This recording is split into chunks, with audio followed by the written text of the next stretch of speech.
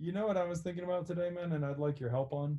I mean, it's Yeah, not like a lot of time on your part, so um I was thinking about putting together a climbers kit. Like, they like have the beginner's climbers kit that they yeah, sell. But I'm thinking like what I wish I had known when I started climbing and what I could have bought that would have been something for me to grow into a bit more. You know what I mean? oh yeah, I got you.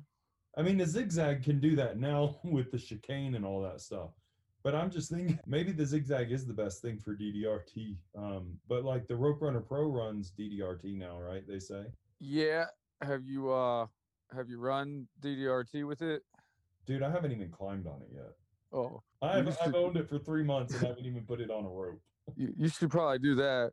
But nah, like it so it's the SRT device, just like the original Yeah, was a SRT device, and pretty much the only difference between it and the original is the original said it was SRT only, and the new one says that it's DDRT capable because, in all honesty, there's no reason that you can't like safely use a double rope. okay. So there's no difference.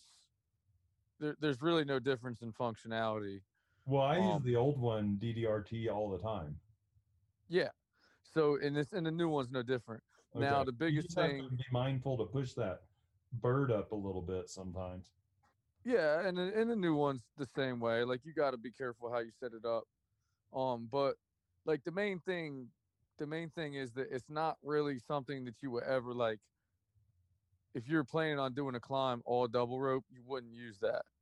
Like it Yeah. because it's not a self-contained system Yeah. like a zigzag is, or the spider jack, or even like the old school hitch climber system. It's not Yeah. really old school, but and so it doesn't. The tendings are just not. It's not. I don't know how to describe. It's not seamless. Like it tends Yeah. fine. It's It's not as not like a lot fluid. of friction on it. Yeah, like the zigzag will self tend.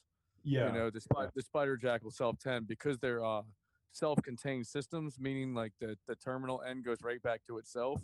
Yeah. So when you pull down, it keeps it upright, and the rope feeds through it nice. And Yeah. the rope runner's not like that, and there's not really a way to make it like that. Yeah. So Well, I'll say that while I don't love the akimbo by any means, and I know you don't like it at all, I um, wasn't a fan.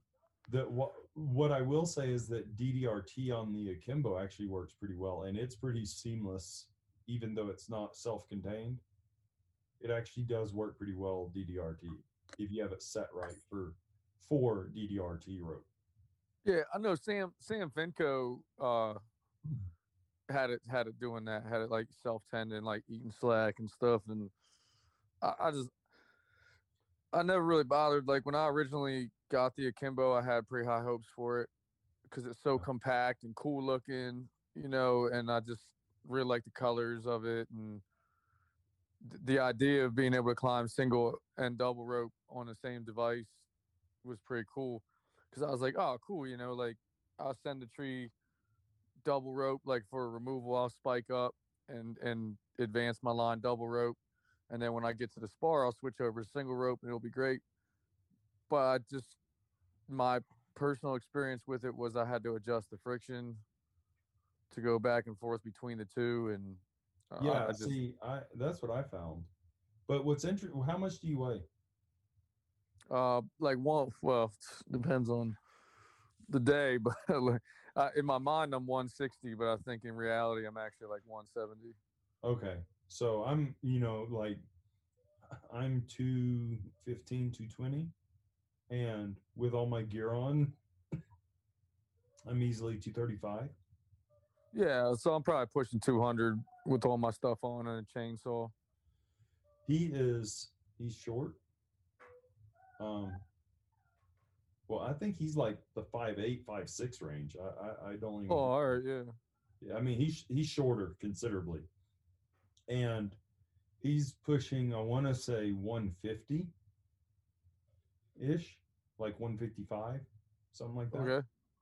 And um, so he runs a Monkey Beaver saddle, and only runs the akimbo, and he's got a real affinity for this device, right? What I can say is that he doesn't run ropes like you and I that much. Um, well, I mean, you've been running the current and the what is it KM max the two? KM3 Max.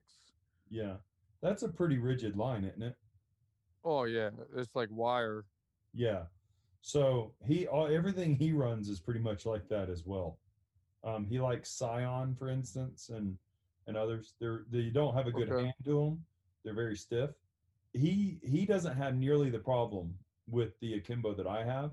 So like he has his settings one setting and uses it for DDRT and um, SRT or SRS Yeah, whatever. yeah. But he doesn't really do a lot of DDRT at all with it. To be fair, so I don't know. Like he barely does that.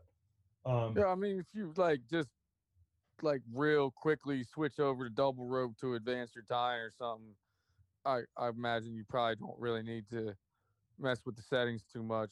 For yeah, me, it was actually working off of it was where I was like finding that I needed to stop mid climb and adjust it. Which cool that you can take it off and on the rope without detaching it from your saddle, but like I don't really feel like doing all that.